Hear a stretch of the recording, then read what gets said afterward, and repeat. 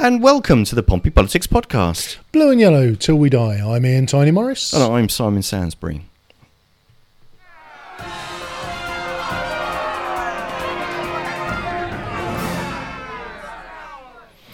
Well, it's 6:27. We are in our Cosham studio and coming to the nation live. Our Cosham Lounge studio. Cosham Lounge studio. I think that's...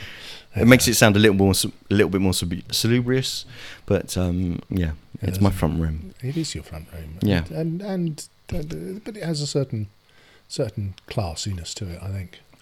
It's just kind of full of sound equipment and confused cats.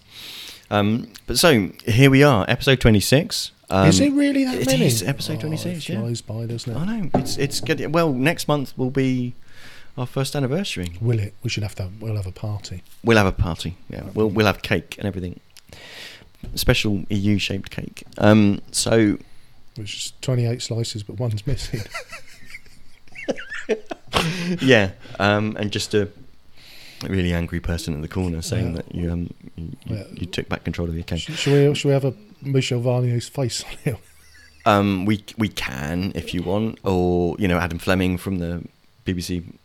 Brexit Cast podcast. I don't know, but anyway. So we twittering on. So sadly, we weren't able to line up a guest for today. No, we would like to send our regards to Scott Pater Harris. Unfortunately, his granddad is quite poorly, and Scott has obviously done the right thing by going to see his granddad rather than wasting pointless time jabbering away to us. So Scott, thoughts with you and the family. Indeed. Yeah, real life. Yes, indeed. There is life outside the podcast. There is definitely life outside politics. So we've got a smorgasbord of of topics that we wanted to talk about today. We picked probably the better ones. But don't forget, if you did actually want to call in and talk to us, then that would be great, because you can call us on 07475 837 999. That's 07475 837 999. That is the Pompey Politics Podcast hotline. Marvellous. Yes. So, topics. So our first topic is about underwear-based deflagration, isn't it? Excuse me? Liar, liar, pants on fire. Yeah. So what we wanted to talk about here is some of the stuff that's been going on locally. And indeed, it goes on nationally, but it's kind of there's been a local element to it that we wanted to explore, which was that. So there have been a couple of things from either side, either political parties, where someone has said something that isn't correct. They've made a mistake, or basically they've misspoken, as the kind of the term is. So. So a really kind of recent spat that kind of turned up was the conversation about whether a member of the Labour members of the council actually did or didn't turn up to a cabinet meeting, and one side was saying that that person was there, but then the other side was saying, well, actually that person was there, but only for 40 minutes, and there's obviously videos of showing that person wasn't there. But that kind of, at the end of the day, is that really what people want to be absorbed about discussing whether or not a particular person was in a room or not, and indeed actually whether there's actually any value in that person being in that room anyway, because it's not kind of a publicly interacting meeting anyway. So in that sort of respect, another examples were things that were that might have been said in error by political candidates in the run up to the general election. And I think that's where we have to look at this in terms of, when we look at the sort of whole social media thing as a whole, it's great, and look, we're loving it here. It's a chance to interact and get on with people, but far too often in the world, particularly of local politics, it is becoming more and more adversarial, and I think there's an element of, when you look at the threads that sometimes develop on these, it's almost doesn't matter who's right or who's wrong. Just by the fact that we're having the discussion makes it just all seem a little bit petty, and you kind of think, well, whether Bob Oak was there or not, really, did it make, or is it just this kind of, I don't know, have I got to make myself look better than you by rather than saying, standing by my good works, pointing out that you smell a bit. It does, and we wanted to be clear to try and bring in actually all parties, because at the end of the day, I think everybody falls into this trap. I don't want to use the word guilty. So an example that I can point at where the leader of the local Conservative group used the turn of phrase in the council chamber at the budget meeting last week. That was an unfortunate turn of phrase that has kind of poor connotations. When they were called out on it, to be fair, they kind of offered it. Donna offered a non-apology kind of apology. But at the end of the day, someone says something that isn't meant, and it's important that that what I guess there's a whole. Our point of this conversation was, on one hand, we want people to, it's important that people are saying what they mean and meaning what they say, but surely all of our politicians are human beings and they can get facts wrong. Yep. About claiming how someone voted in the past. They can get information. Whoever's someone posting something on social media feed can get incorrect information about whether a particular person was in a particular meeting for all of that meeting or not. And do we want to get into a furore about how someone said something that that some people might call a particularly offensive remark? But honestly, do we believe that person's homophobic? Well, Are all of these? Does anybody win out of this situation where all of the sides try to point out that someone is deliberately misleading or a liar because someone's made a mistake? And I think for me, it's particularly poignant in local politics. Because if you look at our local councillors, and there are 42 of them in number. There are. And, what drives them on? Is it the money or is it the glamour? Oh, I'm not sure it's either, really, is it? I don't know. I mean, there was someone said to me, is that someone that I heard third hand from someone is an observation that people in politics are one of two things. They're either social climbers or social workers. So in the sense of they're either there to try and help people or they're there to try and kind of get ahead. And most people are actually there trying to do something to help. But if though everybody disagrees on what and how, right? But if you're a local Portsmouth councillor, then what is what is that going to be the leg up into? Okay, you're going to know some people in local business, you're going to create a network, you're going to do all of those things. You might even get to go and do a little bit of telly on South Today or the Sunday local politics show. But it's not exactly the bright lights of Broadway, is it? Do you know what I mean? And on the flip side of that, there is an element of, if you look at any of the prominent social media feeds of any of the prominent, the sort of well-known local politicians, it's usually a heady mix of adoration and damnation in almost equal proportion. And you kind of look at it and think, well, do we, to your point, are we just waiting for one of the other team to slip up and make a mistake so that we can pile on them and point out what a terribly bad person they are? It's...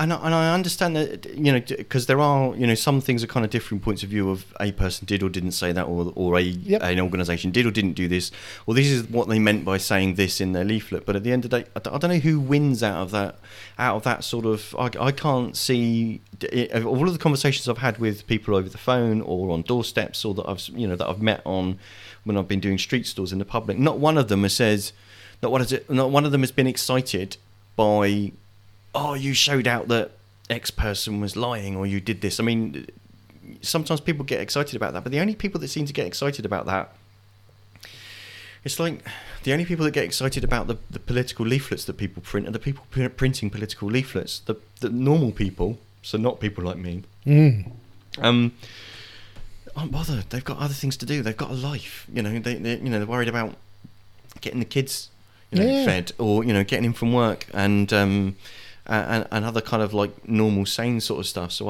I don't know. That's kind of the thing we were trying to throw out there. Is at the end of the day, no one is coming out of that sort of conversation. If all political parties are basically just standing at the edge of a room pointing at each other, shouting "liar, liar," no one is winning. No, because the public just distrust all of them. And I think, actually, sorry to cut in there, but right. I actually think at a national level, we do love all that. I think at a national level, the characterisation and the demonisation of political leaders is something that we all, or not we all, because I won't tire everybody, but I join in. I got stick in the past for my observation of Nicola Sturgeon as Little Jimmy Cranky. I may have on occasion used phrases like Magic Grandad for my old chum Jeremy Corbyn, and others seem quite happy with suggesting that Boris Johnson is far from being a good man. So I think at a national level we're good with that, but at a local level I really don't think it matters as much. I think when people try and play those games, A, there almost isn't enough to work with to make a character assassination, and B, kind of, whatever somebody's political, and I think we've learnt this on this podcast, whatever anyone's political persuasion, even if we didn't know them before, when we've actually sat and chatted to them, irrespective of their politics, we found them to be pretty decent human beings. Yeah, well, this is it. There aren't any kind of multi-headed monsters or, people kicking puppies that are people that are doing this. To be honest with you, it's a rather kind of to get involved and being there's almost got to be something a bit wrong with you to want to do it in the first place. But in order to actually kind of get any traction, there's a lot of work, there's a lot of hard work, and you spend a lot of time in doing things. So to kind of want to do that, you've really got to be driven by something else other than necessarily kind of this impression of kind of glory, or just like my name in a paper kind of thing. Yeah. But yeah, I think there's a kind of a wider national conversation about when did we start moving from attacking the person instead of the policy? When did we start talking about whether we believe this person thinks that, even though we can't prove that, because of basically how they looked at this particular photograph that was taken at a particular time, or how they showed up to this particular meeting? I think there's kind of things about things to think there about how it's easy to spread messages that are fake news, and how there's I don't know, critical thinking as a thing that we were talking about. But as we mentioned that, I was trying to lead in there for you to mention the future episode that we've got. Yeah, I was just about to go. So, okay. So we have got next week. We've got a special on fake news and misrepresentation in the media, and I think that it's going to be a fascinating topic to cover, because there are so many areas where the media takes what are really genuine kind of issues and just either trivialises them, or just subtly misrepresents what has and hasn't been said. And again, if you want an example, there's the famous photograph, wasn't there, back probably about a year ago, where Nicola Sturgeon and Theresa May were sat next to each other and both were wearing skirts, and the headline was, "Forget Brexit, who's won Legxit?" And you just think, for the love of... Yeah, and it's. I mean, the sad thing is a lot of this stuff that the papers, because predominantly it's the print media, yep, that they put out, and obviously we've seen, recently but the problem is fundamentally is that what the print media have learned is, if they print salacious stuff, if they print really grabby headlines, even if they actually bear no correlation whatsoever to the article that they're written in, people buy them. Well, or people click. Yeah, or indeed, actually, in a digital age, people click on those things. So, are they failing us, or are we failing ourselves by swallowing it? Yeah, and I think that is going to be one of the main themes for next week. But locally, if any of the local politicians are listening, stop it. It's not big, it's not clever, and it doesn't make you smell nice. Politicians, not politicians. Oh, that could work for us, couldn't it? Yeah. Maybe I'll put that in a leaflet. I think you should. Being the spin doctor that you are. Stop it. Stop it. No, what was the phrase I used there? I can't remember. No, don't you dare. Don't you dare. Yes, our pre-show conversation, because despite all evidence to the contrary, we actually speak briefly before we go live about what we're going to discuss and how we're going to kind of work through the things that we want to discuss. And Ian said a particularly untasteful thing, but he compared me to someone else. Anyway, so what was the other thing we were going to talk about? We were going to move on to talking about coronavirus. Yeah, the other thing I've realised is that with these live sessions, whereas before we would have hit the whole 3 people, by the way, at the moment. Oh, that's fine. Again, when all the time the audience outnumbers the presenters. Indeed, but I mean, considering that, to be fair, your wife and my sister is one of them. Hi, Nikki. Well, that still counts. It's nice that he leaves the house and you still tune in to listen to him. Well, it's only because she can ridicule my politics. I'm sure of that. Well, yeah, because she knows that you're wrong. No, stop it. So, coronavirus, and this is now I feel slightly intimidating. The fact that my lovely wife and Simon's sister is in fact a microbiologist and knows much more about these things than we do. But we'll give it a go anyway, and perhaps there'll be things pop up in the chat. I think the coronavirus knows more about microbiology than I do. Well, this could be the case. So we've got a situation where I think it was back last December, where a chap whose name you've written down. I have, and I've turned the page, and it's Dr. Li Wenliang, who was a doctor in Wuhan, who'd tried to raise concerns to fellow medics at the end of December. He'd basically posted some information with concerns that there were there'd been a small number of patients that had come in showing similar symptoms, and he was concerned that it might be something something along the lines of SARS. Yep. So he'd raised concerns, but sadly 3 days later he was told by the authorities, by the police, to stop. So this is, I tried pronouncing this earlier on and completely got it wrong. So here we go. No pressure. So the ophthalmologist. Yep. Yay. He'd raised concerns after 7 patients basically had been quarantined with a suspected virus, and the Public Security Bureau had basically made him sign a letter admitting that he'd been making false comments. I can't even read my own writing, let alone speak. False comments, and severely disturbed the social order. Now the authorities later apologised to him because of that,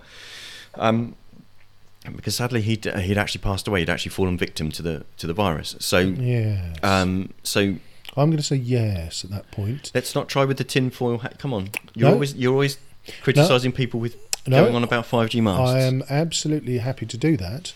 I just raise an eyebrow that a fit man in his mid-30s, has died of the virus, whereas the majority of people who unfortunately have passed away as a result of the virus are the elderly, the infirm, and those with compromised immune systems. So I'm not going to call conspiracy theory, but I am surprised that he died and disappointed.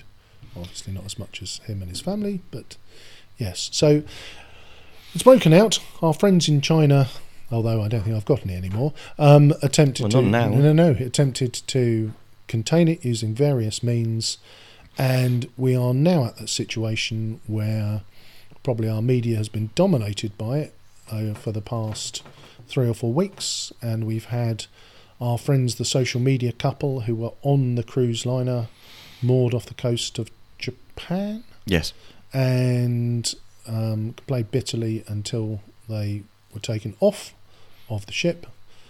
They now have the virus, and then there was the whole debate about. Well, I don't know. I'm not sure that they've got the virus, but I know that. Oh, it was them. Yeah. Because I know that 4 of the people that were taken from the UK, so 4 of the people that were from the UK taken off that cruise ship that were repatriated and put into quarantine, have been declared they've got the virus. So they landed yesterday. Mm-hmm. So effectively, they took off the people that had the virus. And then they evacuated everybody who had the piece of paper that said, "I do not have the virus," put them on a plane.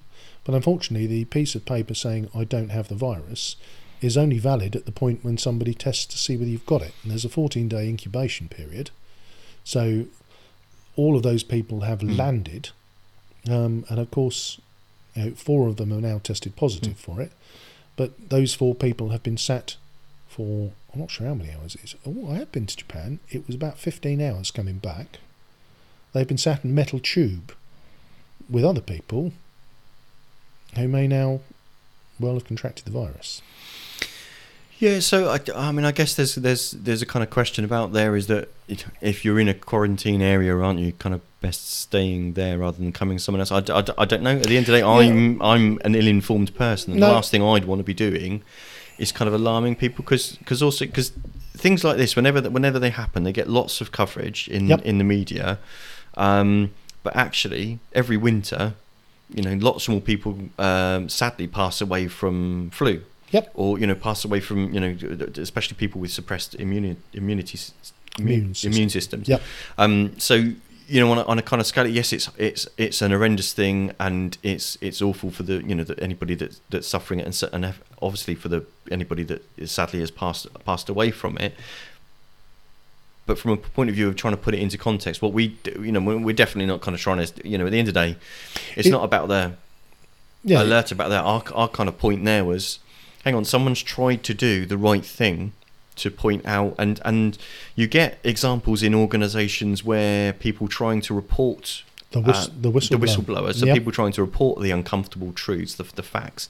Similar sorts of things were when they did the investigations into what caused the Space Shuttle Challenger to explode. The failure of the O-ring seal. There were people that would express concerns about that. When you look at kind of things like that, there's people that are on the ground are actually experiencing it, are trying to report that. So there's always that's more of a culture issue, and by which I mean the organisation itself. There's a danger, isn't there, and there's a lesson to be learned of any culture, whatever it is, whether that's the NHS, whether that's NASA, or whether that's a hospital in China. At the end of the day, any organisation that isn't willing to listen to what the people on the front line are saying and are actually actively trying to ignore or silence them, ultimately people pay the price for that. And there's a lesson for all of us. And I guess in this situation, had they have listened to him, had they have acted upon the information sooner, I'm not sure they could have put the genie back in the bottle. I think we still would be where we are now. And it's interesting if you read around the subject that it's interesting. This one is not going to go away quickly. So it's not like give it another few weeks, it all will have blown over. This one I think is going to. I think some of the estimates that I read said if we manage it really well, it could be the end of the year. By the end of the year, we might have it all packed away. I mean, the upside is, and you touched on it yourself there, whilst it is scary and it's actually more contagious than the flu, the mortality rates from it are lower than the flu. So, there is that element of if you are immunocompromised or you're elderly or you're frail, the best thing you can do is get yourself along to your GP and get your flu shot done, or you should have got that done end of last year, rather than potentially, worrying about the coronavirus coming and getting you. Yeah. There are things that are much more likely to actually affect you, that actually have a more severe chance of affecting you if you do encounter them, that you probably should. So I guess there's a thing there, but yeah, our point wasn't to kind of talk about the virus itself, but we're actually to kind of talk about there's an organisational thing there about we should be willing to listen to and act on what people are reporting. Yeah, and I guess it was an interesting piece. There was the David Davis was on the Andrew Marr show this morning, writing a very, very angry piece about Huawei and suggesting that this was the biggest failure of the Secret Service since they employed Kim Philby. And I whilst I don't know enough about 5G, I know that it doesn't fry your brain, you don't need a tinfoil hat, but there is an element of, I do worry, if I'm being honest, that the Chinese state is heavily involved in Huawei as a corporation, and I think if we look at their behaviour over this, this incident and the way in which they've managed the outbreak and managed the information and managed what the doctor was trying to say, it does concern me if they might have influence, and again it touches on next week's show, of what we can and can't see from within the 5G network of the future. Yeah, I mean, what David Davies was talking about was the concern that of the Five Eyes, which is the intelligence agencies that are America, Australia, New Zealand, us, and France, Canada. Australia have already basically made a decision that they didn't want to. They are not touching Huawei. They're not touching with the Huawei stuff. With a didgeridoo or any other suitable length stick. But the Americans aren't primarily. You could argue that the Americans want to make sure that an American firm is able to produce that infrastructure and therefore actually demand that it's sold to the countries with which they have a strong relationship with. So I'm just trying to, point that. So also. In a situation where we're looking, we're an outward-facing, globally trading nation. Yep. Do we think that we're going to get a good trading relationship with China if we tell them that we're willing to buy some things from them, but not some other things? We're willing to buy nuclear power plants from them, but not willing to allow them to put up parts of the the 5G network. But we'd still like a good trade deal with them, please, if you thanks. I don't know. No, and I think there is that balancing act, isn't it? And when a trade deal is going to be a whole lid off another, arrangement, which is I find some of the discussions around trade deals fascinating by their sort of double-edged nature, which is, do we want a good trade deal with China?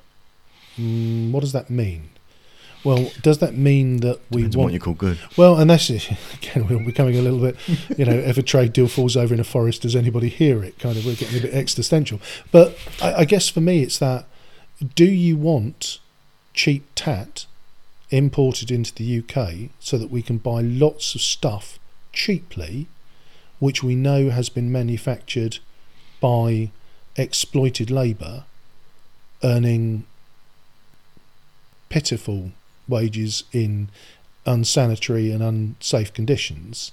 Is that a price we're quite happy to pay so that I can get 3 tops for a tenner from Primark? Is that a good trade deal for us? Well, I don't know, because at the end of the day, if you're a free marketeer, you're imagining me in a Primark top, aren't you? That I'm not. I'm really, really not. Of all the things, no.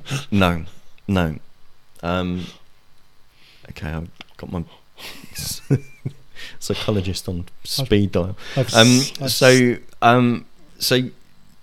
Yeah, I guess it kind of comes down to, at the end of the day, if you believe in free markets without tariff barriers, the ones we've just walked away from. Yep. But if you believe in free markets without tariff barriers, then you are also you're willing to accept that you're exposing our manufacturing sector, which admittedly is about less than 20% of our economy. Yep. You're exposing our manufacturing sector to competition with parts of the world which have a much lower standard of living, or actually a much lower cost because of inflationary pressures, etc. So you kind of got to be willing to kind of trade off with that, because some things you can compete on because they're specialist knowledge, or it doesn't, from a response point of view, it's actually better to have it manufactured here than it is manufactured on the other side of the world, where you perhaps got less of a control over quality and then actually have it shipped over here. There's all the intermixed of the is it the right thing to be shipping goods like that all back and forwards across the planet, all of those sorts of things. But there's those, I guess, there's those trade-offs to consider.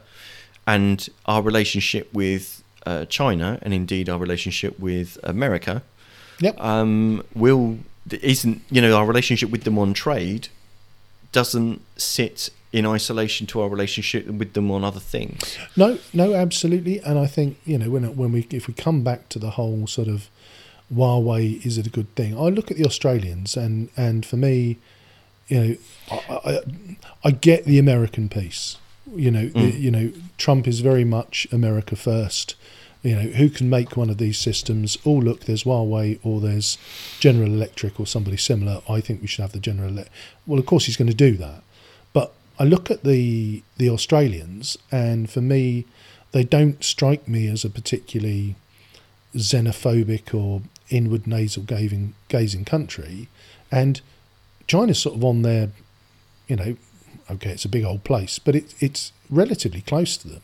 So I have to ask myself the question, why would Australia shut the door on Huawei when that would seem from a global partner, if they're not able to do it themselves, and I'm largely unaware of the Australian telecoms industry, why would they close the door on one of their near neighbours, who obviously has quite a lot of skin in that particular game? Well, and unless I guess, and again, it's a guess, but unless one of the other large partners of the Five Eyes told them that actually you're not gonna get the protection from being part of the Five Eyes network, we'd hold certain information from you if you go down this route. So to be fair, I should call out Stuart Prince is calling us out. So talking about fake news, he's calling us out. He's saying that 28% of the global manufacture is done in China, and it isn't cheap. Cheap tat. Sorry, my screen's just frozen at that point. And it isn't cheap tat. Lots of tech, pharma, and the like come from China now. And to be honest, how many iPhones are manufactured in China? So to be fair, there's that element to it as well. Yeah, you're right, kind of Stuart. I mean, many decades ago, people had a similar disparaging impression of goods that were manufactured in Japan. Yeah, and the interesting thing, and one that Stuart doesn't really work out, does it? Stuart's an old chum of mine, and one of the things that I'm sure he would acknowledge is that effectively China has no patent laws over there. So you have the situation where if you choose to get your high-tech product manufactured in China, then there is absolutely nothing to stop a Chinese company effectively stealing your design, or in the case of your medicine, your unique patent, and just making a generic copy of it, and nobody in China minds. So if you ever go and have a look at Chinese, I can't remember the name of the Chinese car manufacturer, you'll notice that their best-selling model looks remarkably like a BMW X5. And the answer is because they bought some BMW X5s, took them to bits, made identical bits, and put them back together as the Chinese car company. So there is an element of, again, if you are going to enter into a trade-based dance with China, you've got to recognise that you are not competing on a very level playing field. So let's move on from a coronavirus and a question about let's kind of explored into a thing about trade with China. We've digressed. So we're at 7:00, so we're halfway through the show. Yeah, well. So we're doing well. We have now a grand total of 4 people. Hi Kimberly, just joined.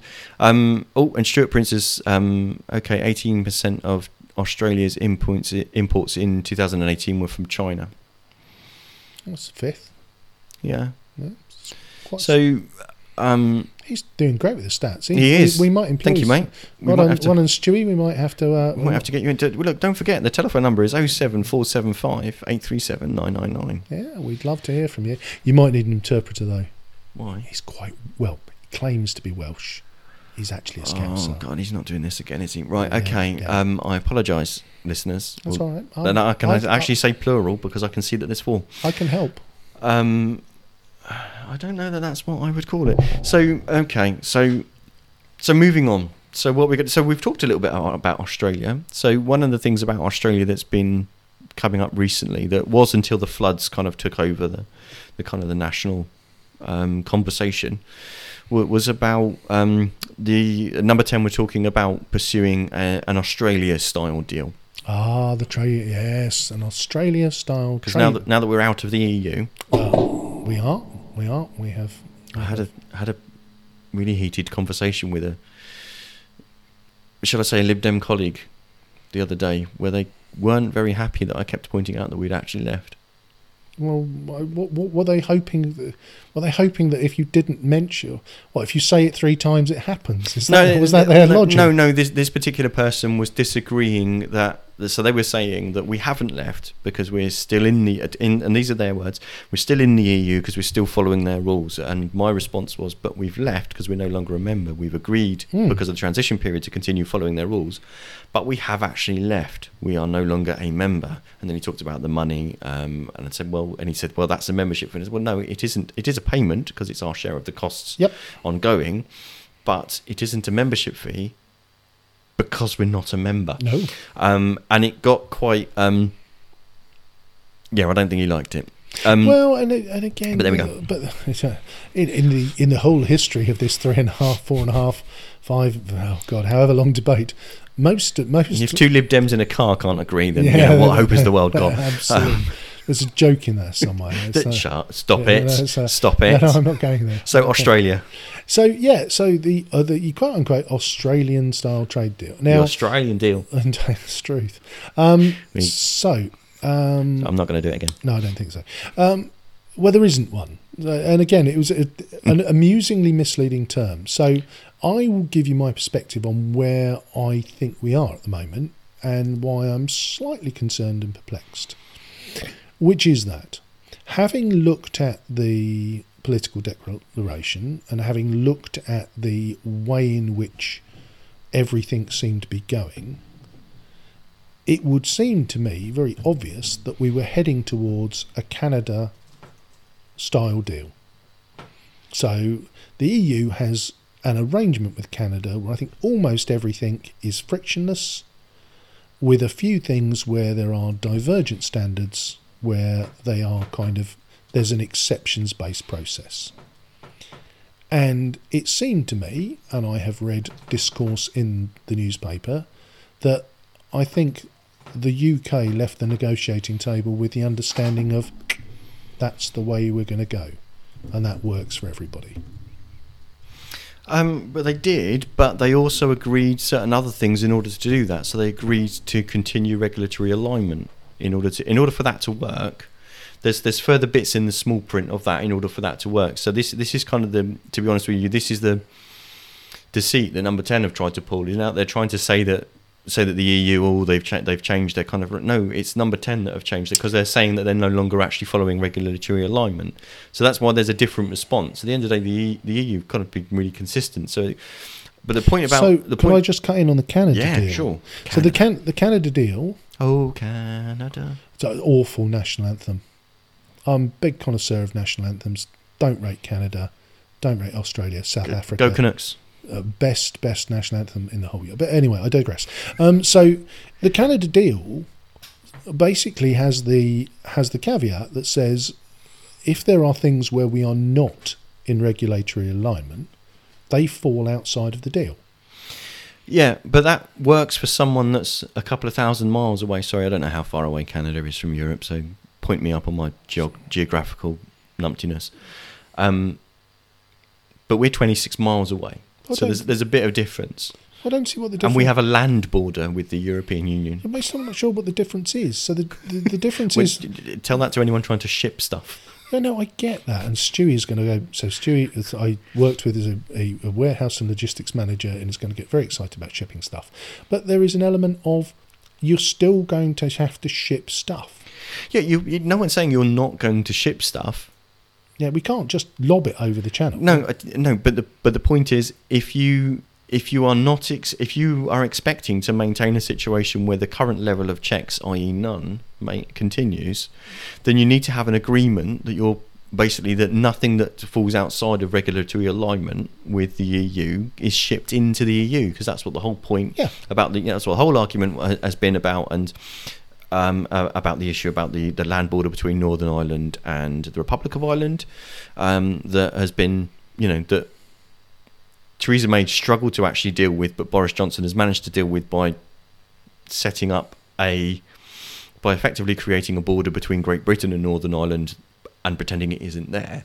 But the point we're trying to make, the point I wanted to make here about this Australian-style deal, there isn't an Australian-style deal. The Australians don't have a deal with the European Union. So to talk about Australia, that we're pursuing an Australian style deal. So again, it's about this. So we were talking earlier on about when people are misspeaking or someone gets their facts wrong. That's something different to actually deliberately choosing language in order to try and actually, and this is kind of beyond spin, isn't it? It's trying to say, we told you that no deal wasn't going to happen, even though we were telling them that no deal was going to happen, and wondering why they didn't believe us because they can read our newspapers, and then tried to prepare for no deal, and then moved the date of when that was happening several times and all sorts of stuff like that. So now we're in a situation where, having promised the electorate that we would, having originally promised the electorate that there would be a fancy, easy deal within basically the next day. I think it was David Davis that said that, wasn't it? That all of these things were easy. If anything turns out to be true, it's that over the last 4 years, we know that it isn't easy, and people deserve to know the truth, which is that if we're calling what happens at the end of December this year an Australian style deal when no such deal exists, what we mean is no deal. And if that's what we mean, then I would ask them to be honest about that, and prepare for that, and to deal with the concerns that businesses have about that. I'm not, at the end of the day, the die is cast, the decision is made, but let's be honest. Let's not try to kid the electorate. No, and I think there is an element of and again, perhaps the phrase Australian style deal, I think most people understood what that meant. But Do they? Well, I'd like to think so. But there's an element of, again, we're not at the point where the deal is done. So this is true. So for me, there is an element of, and I simply don't understand why the Canada deal works. So yes, and again, it's about that intent thing that we touched on in the first topic. If you think that we are going to come out of regulatory alignment, let's use one of our old favourites, and we're going to sign a yes please can we have your chlorinated chicken thing with America, and we're going to bring over great boatloads of chlorinated chicken and then sneak it into the EU pretending that, no, that's your organic free range chicken, mate, that is. Well, if you look for those sinister potentials, they'll be there. But they're just as sinister. The same sinister opportunity exists with their friends in Canada. They may be further away, but if they choose to ship in stuff that's outside of the agreement that you've got between the two sides, if they choose to be actively dishonest, they can do that. To be fair, anybody shipping across borders where you're not checking 100% of goods has the ability to do that. But most trade with, for a start, there's a very, very low amount of actual goods that are actually checked. It's less than 5%. It's probably even as low as 2%. So yes, there is a percentage. There is an opportunity if you wanted to do that, to actually flood the market in the same way that we get. People here can be quite widely understood if they get cheap imitation goods flooding in from other countries that end up on certain street stall markets. I'm not going to name a particular one, that actually turn out to be unsafe and end up on like loads of safety television programs. This could be a potential death trap. We plugged this into the mains and actually found out that it set fire. All this sort of stuff. So there is that potential, but that potential is that unless you're actually going to check every single thing that comes across the border, there is always that potential. But the opportunity to check goods that are shipped from Canada, that there's a lot less of, than to being able to the opportunity to check or intercept goods that are going into the single market against a land border. Yep. And against, we've also, obviously got the Channel Tunnel as well as cross-channel trade.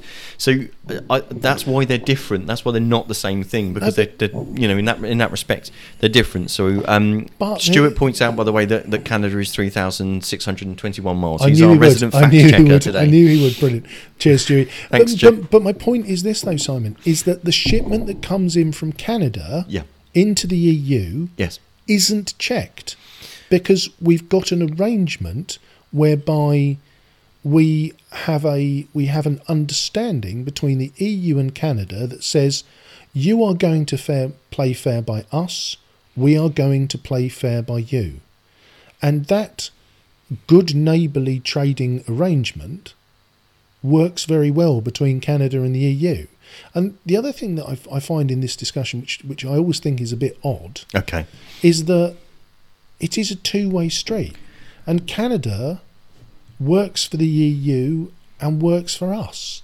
And at the moment, we are broadly in regulatory alignment. We're in regulatory alignment, but in terms of things like, if you look at things like the minimum wage, there is a minimum wage in the UK. There is in some EU countries. In other EU countries, there isn't a minimum wage. So, we Are you suggesting there are some laws that the EU don't impose on other EU countries? I am saying that. But what I'm also saying is that would we be churlish if we refused to accept goods from the EU where their citizens were not paid a decent minimum wage? Or would that be us? Would that be us being good citizens for the world economy, or would that be us being churlish and awkward? My point is, for both sides, as frictionless as it can be is best for everybody.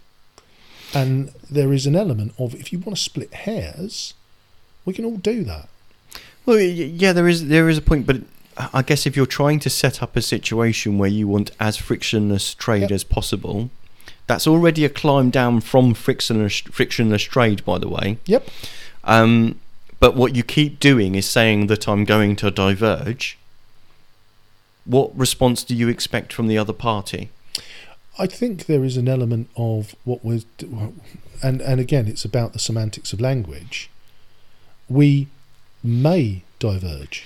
Yeah, but so there is an element of, if we diverge, let's say, you can pick anything you like. Mm-hmm. If we diverge, and I'll be playful here, if we start importing curved bananas, and the EU says, can we pick something that's actually true? No, but I know it's made up nonsense. But my point, but it was made up. I know it was made up nonsense. By the PM. I don't get that. So there is an element of, if we become divergent on a fruit of your choosing, then the free trade of those fruits between, and to be fair, we don't grow a lot of bananas in the UK, although Portsmouth is two-thirds or 3/4 of the UK's trade in bananas ships through Portsmouth International Ferry. Sorry, not the ferry port, the port. The port, straight or curved, we don't mind.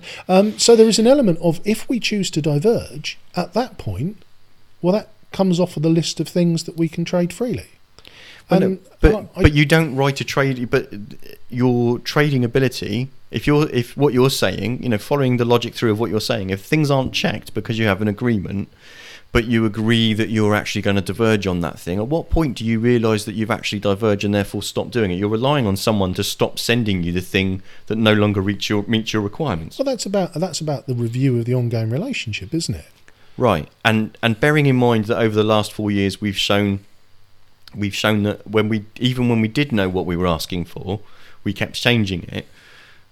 If you're trying to reach an agreement with someone about a future arrangement, that's like trying to build a house on sand, isn't it?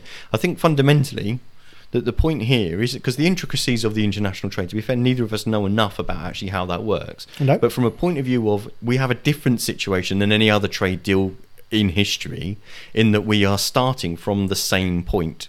Yes, and instead of starting from two differing points and actually trying to converge, we're actually starting from the same point and trying to find a way of diverging without actually breaking the bus.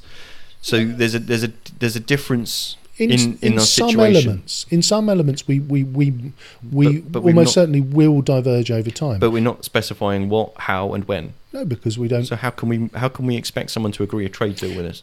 Well, because the trade deal is all trade deals are fluid, aren't they? So we have a situation. No, they're not. No, if something changes and you don't like it, you have to then renegotiate, and you only get to renegotiate that if that's either in the agreement or the other party agrees that they want to renegotiate it. But you review it periodically, and I guess my point is, and this is what I keep coming back to, mm-hmm. the EU makes the Canada deal work with Canada, which is exactly the same scenario where On the vast majority of things, there's regulatory alignment. On some things, there isn't regulatory alignment, and those are not included in the frictionless deal. So Canada, and again, I don't know how the mechanics of it work. Oh, now here is where this is going to get...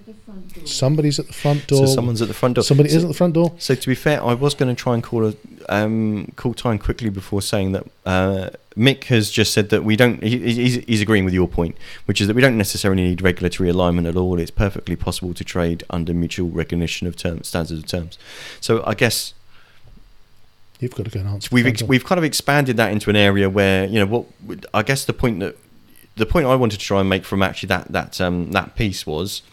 Let's be honest. Let's not call it an Australian style deal when actually no such thing exists. Let's say that we want to have something else that isn't a trading agreement. We want to have some sort of loose and an open agreement, because the things that we said that we weren't going to do, we are actually going to do. Let's be honest about that. The PM doesn't need to try to pretend that he's on side with people. He's got a whacking majority in government. At the end of the day, this is on his doorstep. It is for him to deliver. And you know, at the end of the day, we're committed. This is happening. Let's get on with it. Let's do it. But let's not insult the intelligence of the public by trying to pretend that something is one thing and not the other. Let's be clear about what we want, because that's the only way people are actually going to be able to, you know, move forward and deal with their lives. We want to build trust in our public institutions and trust in our politicians, and we want to reunite the country. Surely, after 4 years of arguing with each other, let's start by actually being honest. Shall we call it a day on that? I think we should. Okay. So we've been the Pompey Politics podcast, and I've been Simon Sansbury. I've been Ian Tiny Morris. Thank you to our massive people who listened. If you enjoyed today, tell your friends. We'll be back at 1827 next Sunday, where we will have guests lined up in a Is the Media a media-based fake news special. Indeed, and please do, while you're busy listening to our podcast, of course, please do go and spend some time reading the fantastic articles on the Star and Crescent, yes, which is the owned by the people. It's the free to absorb, locally run media service that's actually run by hardworking volunteers, and please do go consume some of their content, because it's really good. Marvellous. Thank you. And credits.